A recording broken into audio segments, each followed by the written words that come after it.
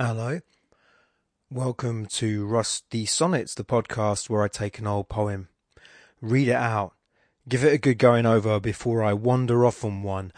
My name is Niall, and today we're going to be looking at I Grant You Ample Leave by George Eliot. Now, you probably know George Eliot best as the author of the great Victorian novel Middlemarch, but she was also a poet as well. She was born not as George Eliot, believe it or not, but as Mary Ann Evans. I'm reading from the Poetry Foundation website here, which has been very helpful as usual in research because I'm not a very big George Eliot buff or expert. I haven't read her novels. I haven't read Middlemarch. I know very little about her, but I really like this poem. And also, I only really thought about this one because I'm going to do some live research here because I've got to bring up the quote as it was. So I was a bit stuck for a poem to look at. And so there are a number of woman poets that I was looking at because I thought it's been a bit male for a while with this podcast. So I was looking at some Renaissance poets and some Augustan poets, of which there are many women that whose work isn't that well known or isn't part of a popular consciousness anyway. So President von der Leyen, in the final session of that the UK was sitting in Parliament before leaving the EU, she quoted George Eliot. And the quote that she quoted was, "I want to use the words of the famous poet George Eliot. Only in the agony of parting do we look into the depths of love." That's kind of beautiful, isn't it? That is very beautiful. I wish it was true. I wish it was true with respect to UK leaving the EU, because all I've seen so far in my social media feed has just been abject hatred and revulsion and mutual antagonism. So there I was thinking that those words weren't well chosen, but I thought, oh, was that from a poem then? I should look up that poem. That could be a really apt poem to do for Rusty Sonnets. Couldn't find it. All I could find was Quote Hunter and WikiQuote, and Goodreads. Everyone seems to be using this quote, but there are no attributions to this quote, so I have no idea if it's from one of her novels or her letters or from Middlemarch or from one of her poems. So I'll give you a few biographical details about George Eliot before we look at the poem. I don't want to spend that long doing it all today, to tell the truth, because I haven't spent a lot of time researching it at all. Poetry Foundation has been incredibly helpful, and I would like to give a shout out to a fantastic essay.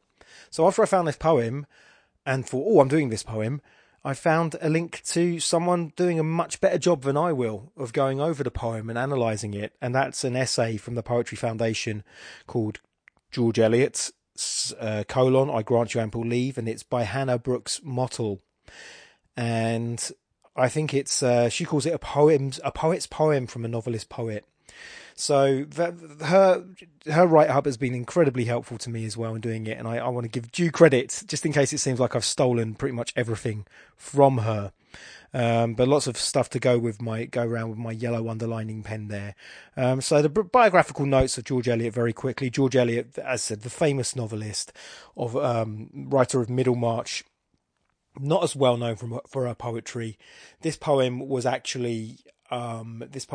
one of her unpublished notebook poems.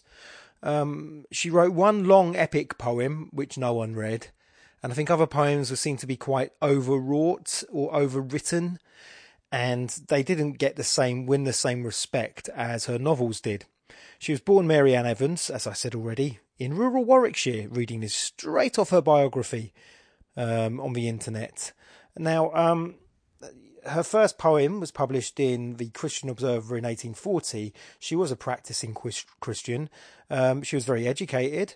But in 1841, she came into contact with a group of philosophical thinkers. This is me reading verbatim. And her passionate commitment to Christianity began to find new directions.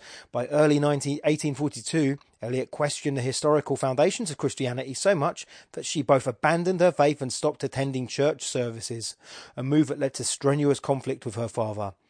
Eliot eventually resumed church attendance, but did not return to active faith. In 43 lines of blank verse. Oh, okay. So anyway, that's I'm not going to read that out. That was me reading verbatim from the Poetry Foundation website. So she was quite the intellectual. She was knowledgeable about science. She was knowledgeable about history.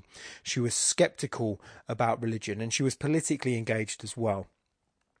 And of course, she published under the name George Eliot because this is what women did.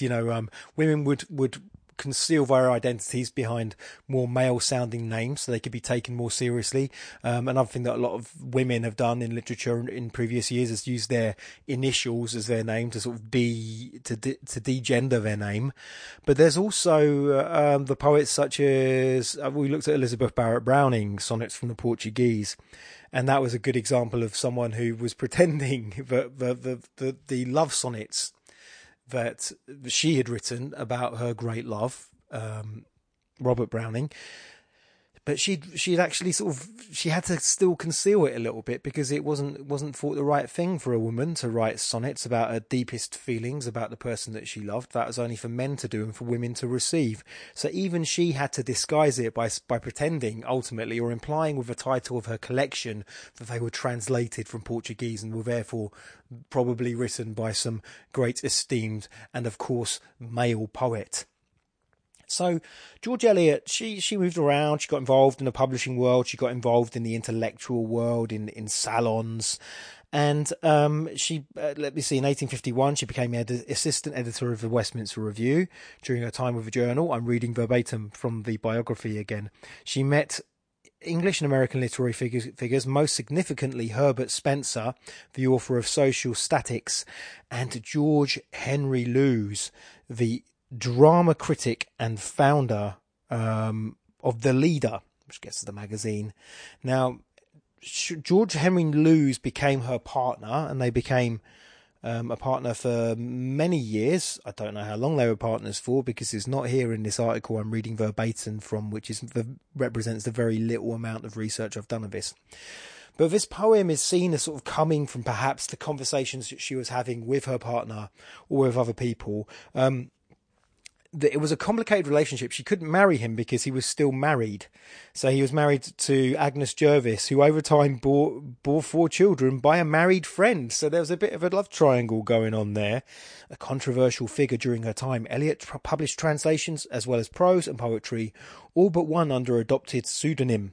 Among her themes are music, art as an activity of unfathomable human worth, the notion that the past shapes the present, and the conflict in a woman's life between great duty and the prospect of a happy marriage.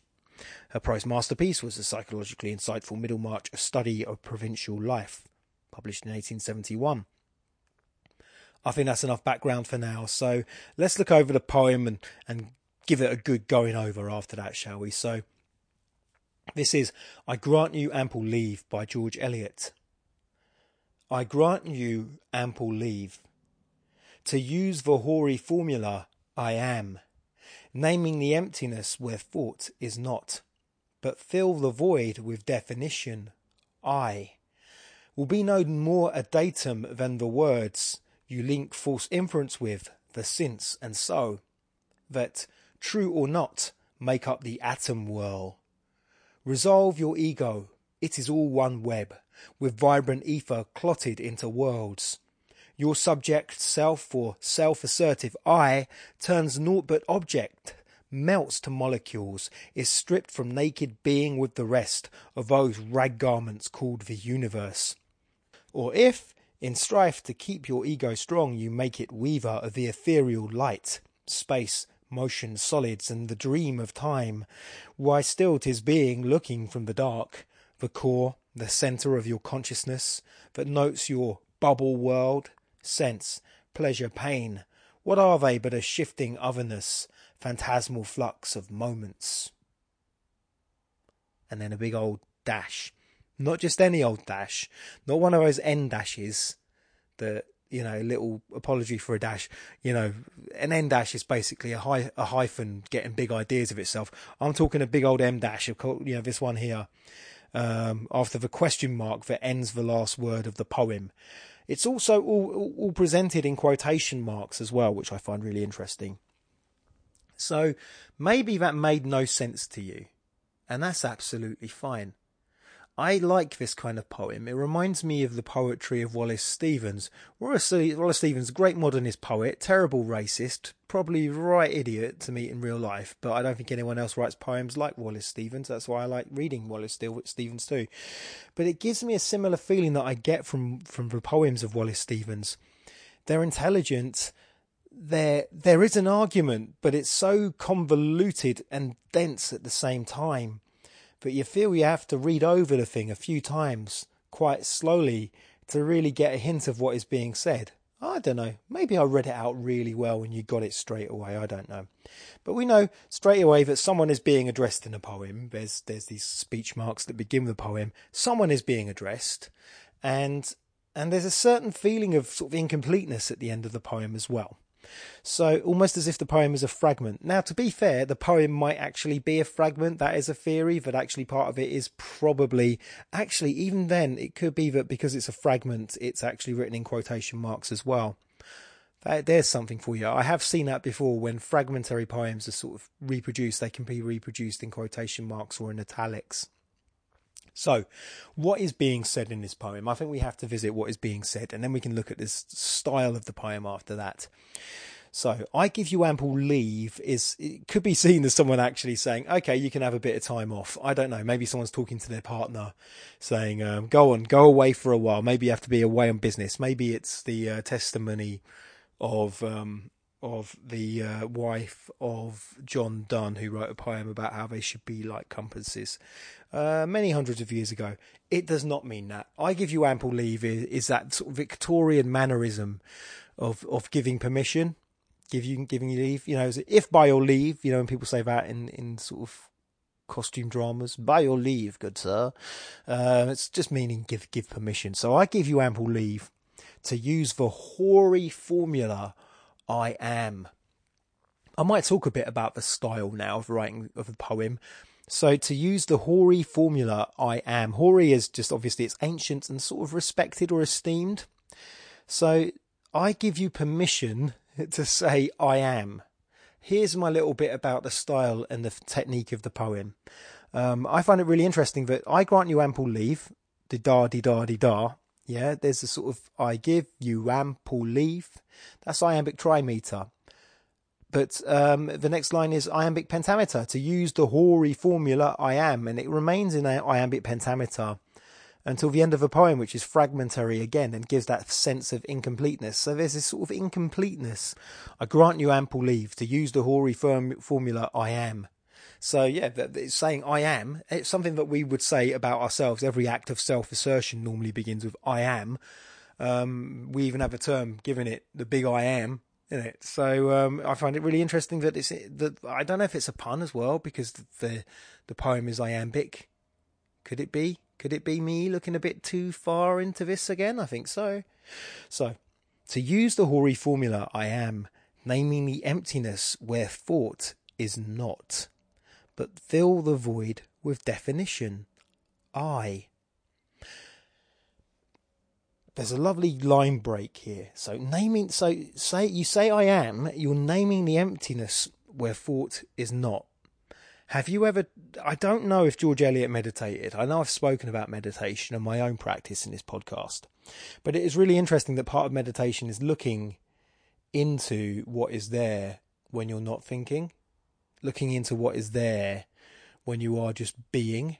And one thing that it's been described as, so that gap between thoughts, or even the center of yourself when you are thinking, has been described in meditative and Eastern tradition as emptiness. So to use the hoary formula I am, naming the emptiness where thought is not. So when we say I am, when we look at the center of our being, and I think you can get a sense of the center of your being, we assume that is the I, but actually what's there is emptiness. So when we invoke I, perhaps according to the argument of his poem, we are placing something into that emptiness, shoehorning it in, if you will.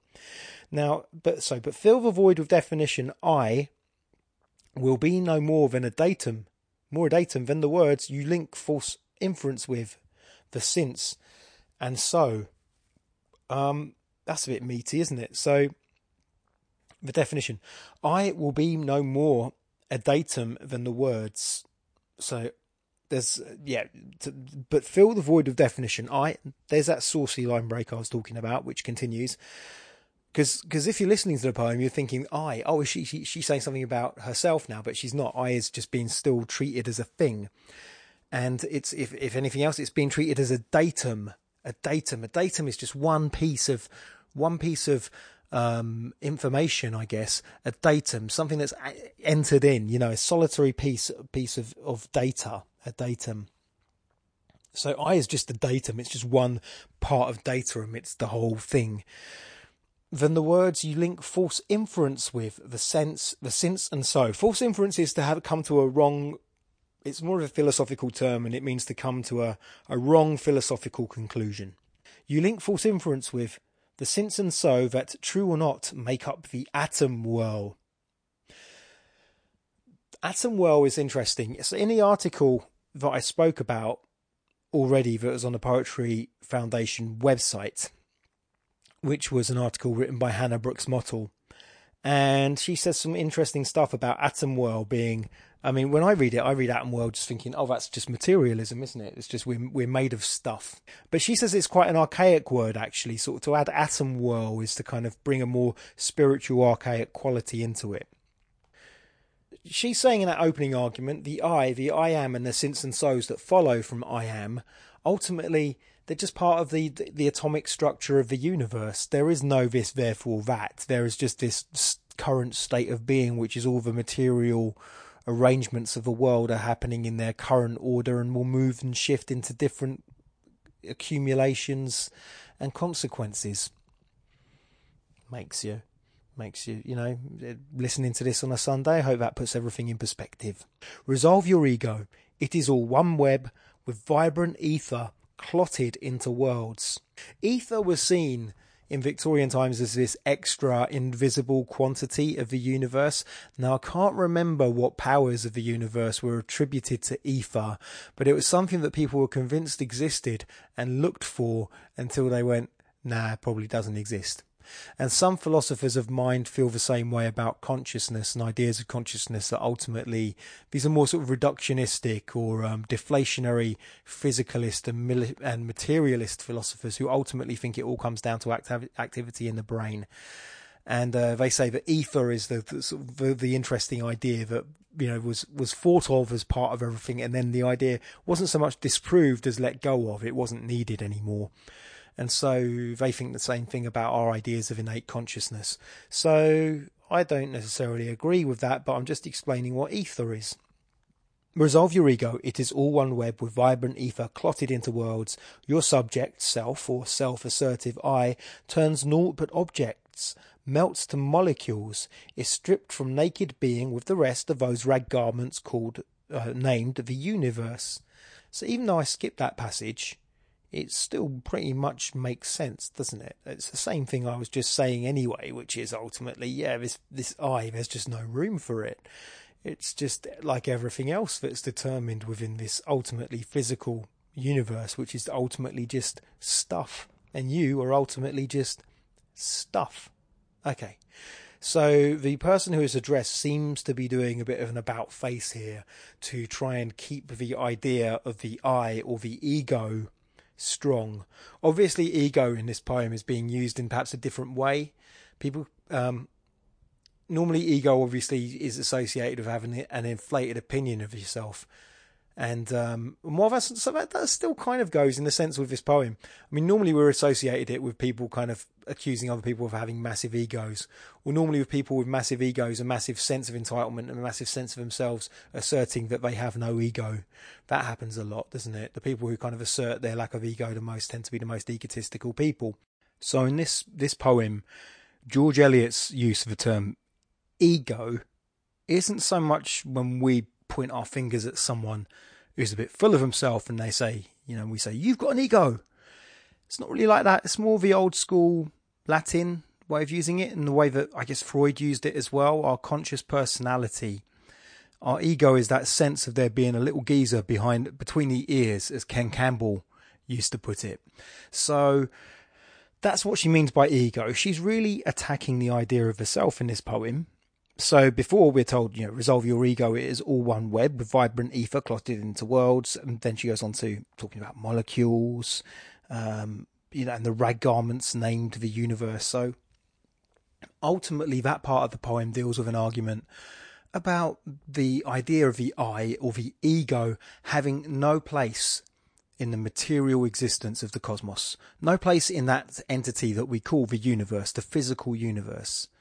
Be it within our bodies or elsewhere, it just doesn't exist.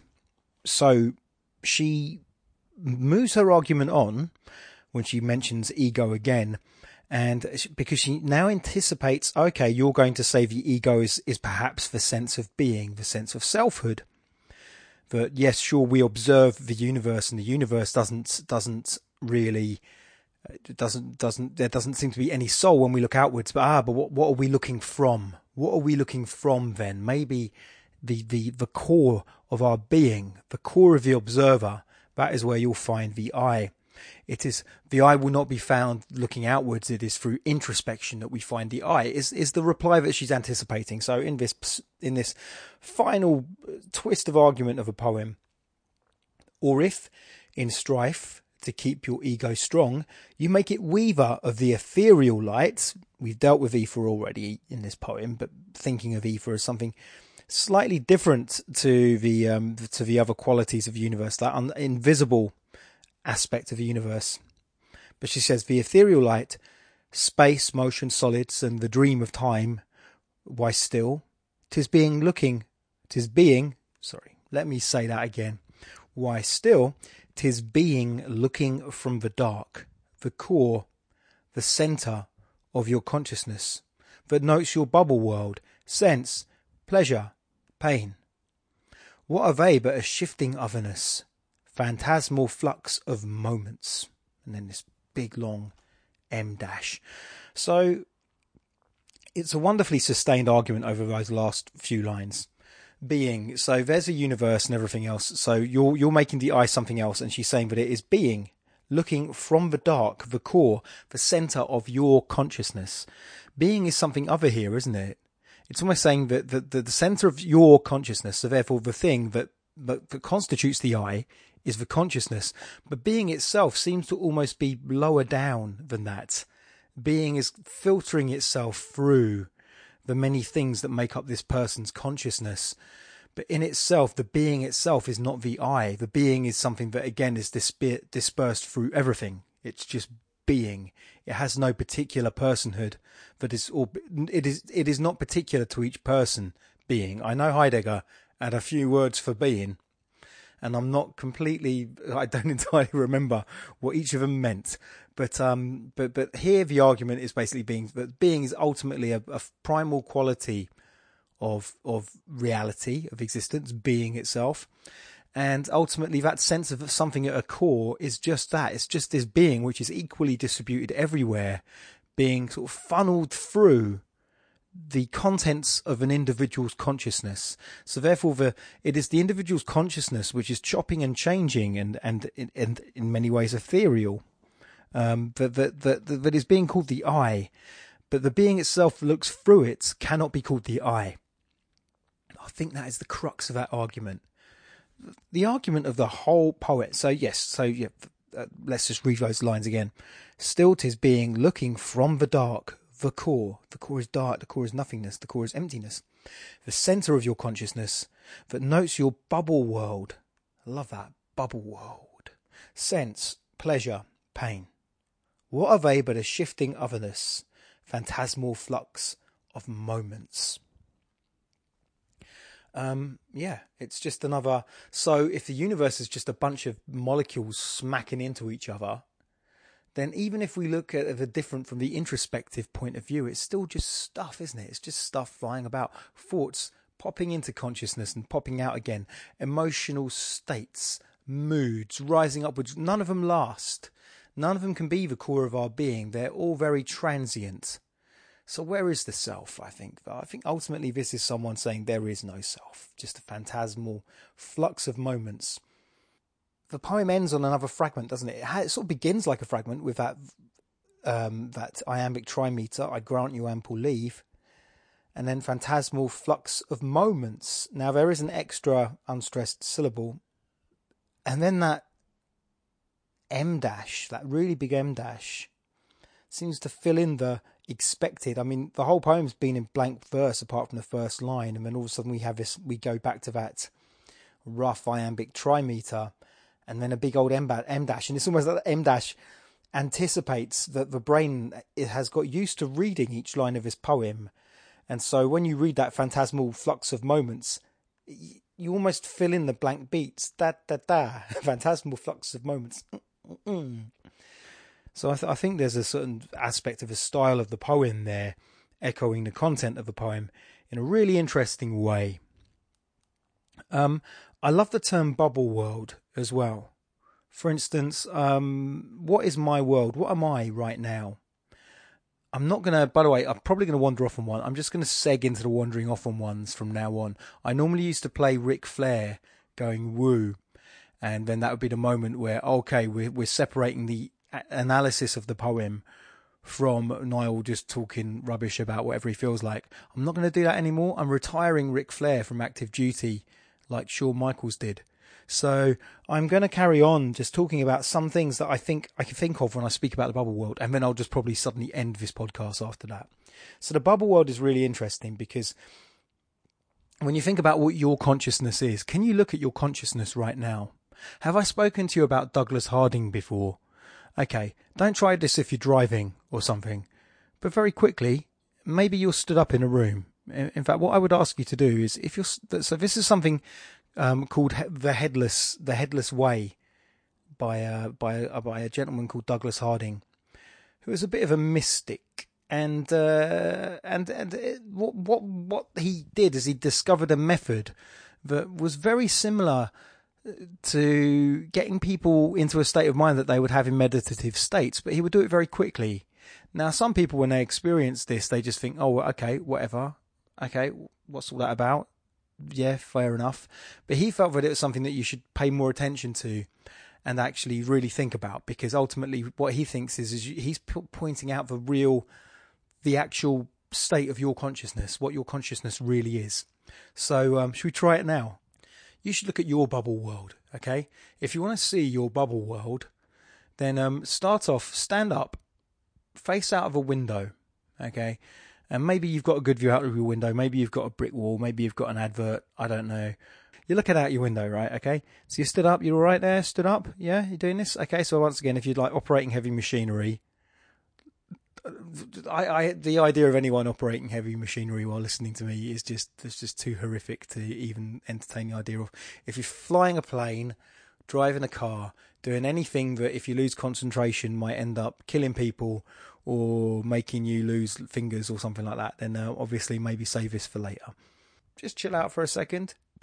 Now, if you're looking out a window, that's great. If you're just in the room, just face the corner of the room. Maybe it's a really clear corner. Maybe it's a cluttered corner. What I want you to do is just point at that corner or point to that view out of your window. Okay, just like that. So you're pointing. I'm pointing right now. Yeah, maybe you want to look from your finger to the thing that it's pointing at. Maybe you want to shift a couple of times from your finger to the thing you're pointing at. Okay. Follow your finger, but down to the ground. Now you're looking at the ground. There we go. And again, if you want to, just follow from the finger to what it's pointing at. And now point to your feet. Yeah? You're getting this now. You know where this is going, don't you? So your finger's pointing at the feet. And again, look from your finger. There's the thing that's pointing, and then look at what's pointed at. There's the feet. Maybe come up to your knees. Point at your knees. There it is. And then look at the finger again. And then look at what it's pointing out, your knees. And then your tummy. There we go. There's your tummy. Pointing at your tummy. Mine's quite a thing to behold right now, I'll tell you that much. So you're pointing at the finger, there's the tummy. Look from the finger to the tummy. Okay? And then finally, well, let's go to your chest. There we go. Your finger's pointing at your chest, your solar plexus, something like that. Yeah, again, have a look from your finger to your chest. And then finally, point to your head. Now look at your finger. And now look at what your finger's pointing at. What is your finger pointing at? And shift from your finger to what it's pointing at again. Now, I might have wasted the last few minutes of your life, and I apologise to that, but this is what Douglas Carding called the headless way. And a state that people say that they experience is suddenly being aware that they have no head. So maybe you're doing that with the finger now, that actually you're suddenly aware that what you can see, your experience of the world in a visual sense, is this stuff of the world that surrounds you, this body that sort of pops out from the bottom, maybe your hands waving about as well. But the one thing you can't see is what you think is the centre of your being, your head. And it's quite first time I had this experience, it was quite weirdly profound, but I dismissed it equally quickly. But the interesting thing is to try and rest into this and to try and maintain this state of viewing the world from a headless state. But ultimately what it is that you have these experiences. You have the experiences of your visual world. You have this experience of the sound, maybe the side of you, like I've had this helicopter just intruding on this recording for ages. And maybe also when you rest into it, you might notice the physical sensations of your body. And you might also mention, feelings of hot and cold. Maybe there's some remnant smell or taste as well. All of these are part of it. In fact, there's everything. The whole world is there. Everything is there apart from your head. And yet this idea of our consciousness is something that lives inside our head, but we're not conscious of our head. Now, some people say, of course you can't see your head because your eyes are here, so you can't see your head. But it's not so much about the placement of your eyes. It's more about the placement of yourself. The placement of who you are. And it's a good way of seeing that actually when you're looking for this place where your consciousness is meant to be, there's actually nothing there. There's just the world. And there's just your sensations within that world and your occasional thoughts within that world. And that's a good little exercise to try. So I first tried that about 10 years ago. And I didn't really take it very seriously, but I kept returning to it, and I find it more and more interesting. Did that help you? Was that an interesting experience? Have I just led to you having a massive breakdown or something? I don't know. It's worth trying. You have no head. The truth of your experience is you have no head. So the bubble world, if anything, the thing I experience in that is that idea, I think, of what George Eliot calls a bubble world. And I think I'll end it there. So thank you, George Eliot, for allowing me to go from Brexit to the illusion of the self, and hopefully making a few listeners realise that they don't have heads. If it doesn't work, then, I don't know, take lots of drugs and try it again. But anyway, thank you for listening. Just a reminder that the Paradise Lost Book Club episode 1 is still live on SoundCloud, and you're very welcome to go and listen to it if you want to read through Paradise Lost with me, or if you just want to listen to me talking about Paradise Lost. It's fine either way. Part 2 of the Paradise Lost Book Club will be posted on the final Sunday of February. I can't remember what date that is, but it'd be great to have you listen to that. But other than that, sorry for the little delay in Rusty Sonnets. I think these might happen now and again because I just have a busy life in many ways, but not a glamorous one. So thank you for listening. Have a good one. Bye bye.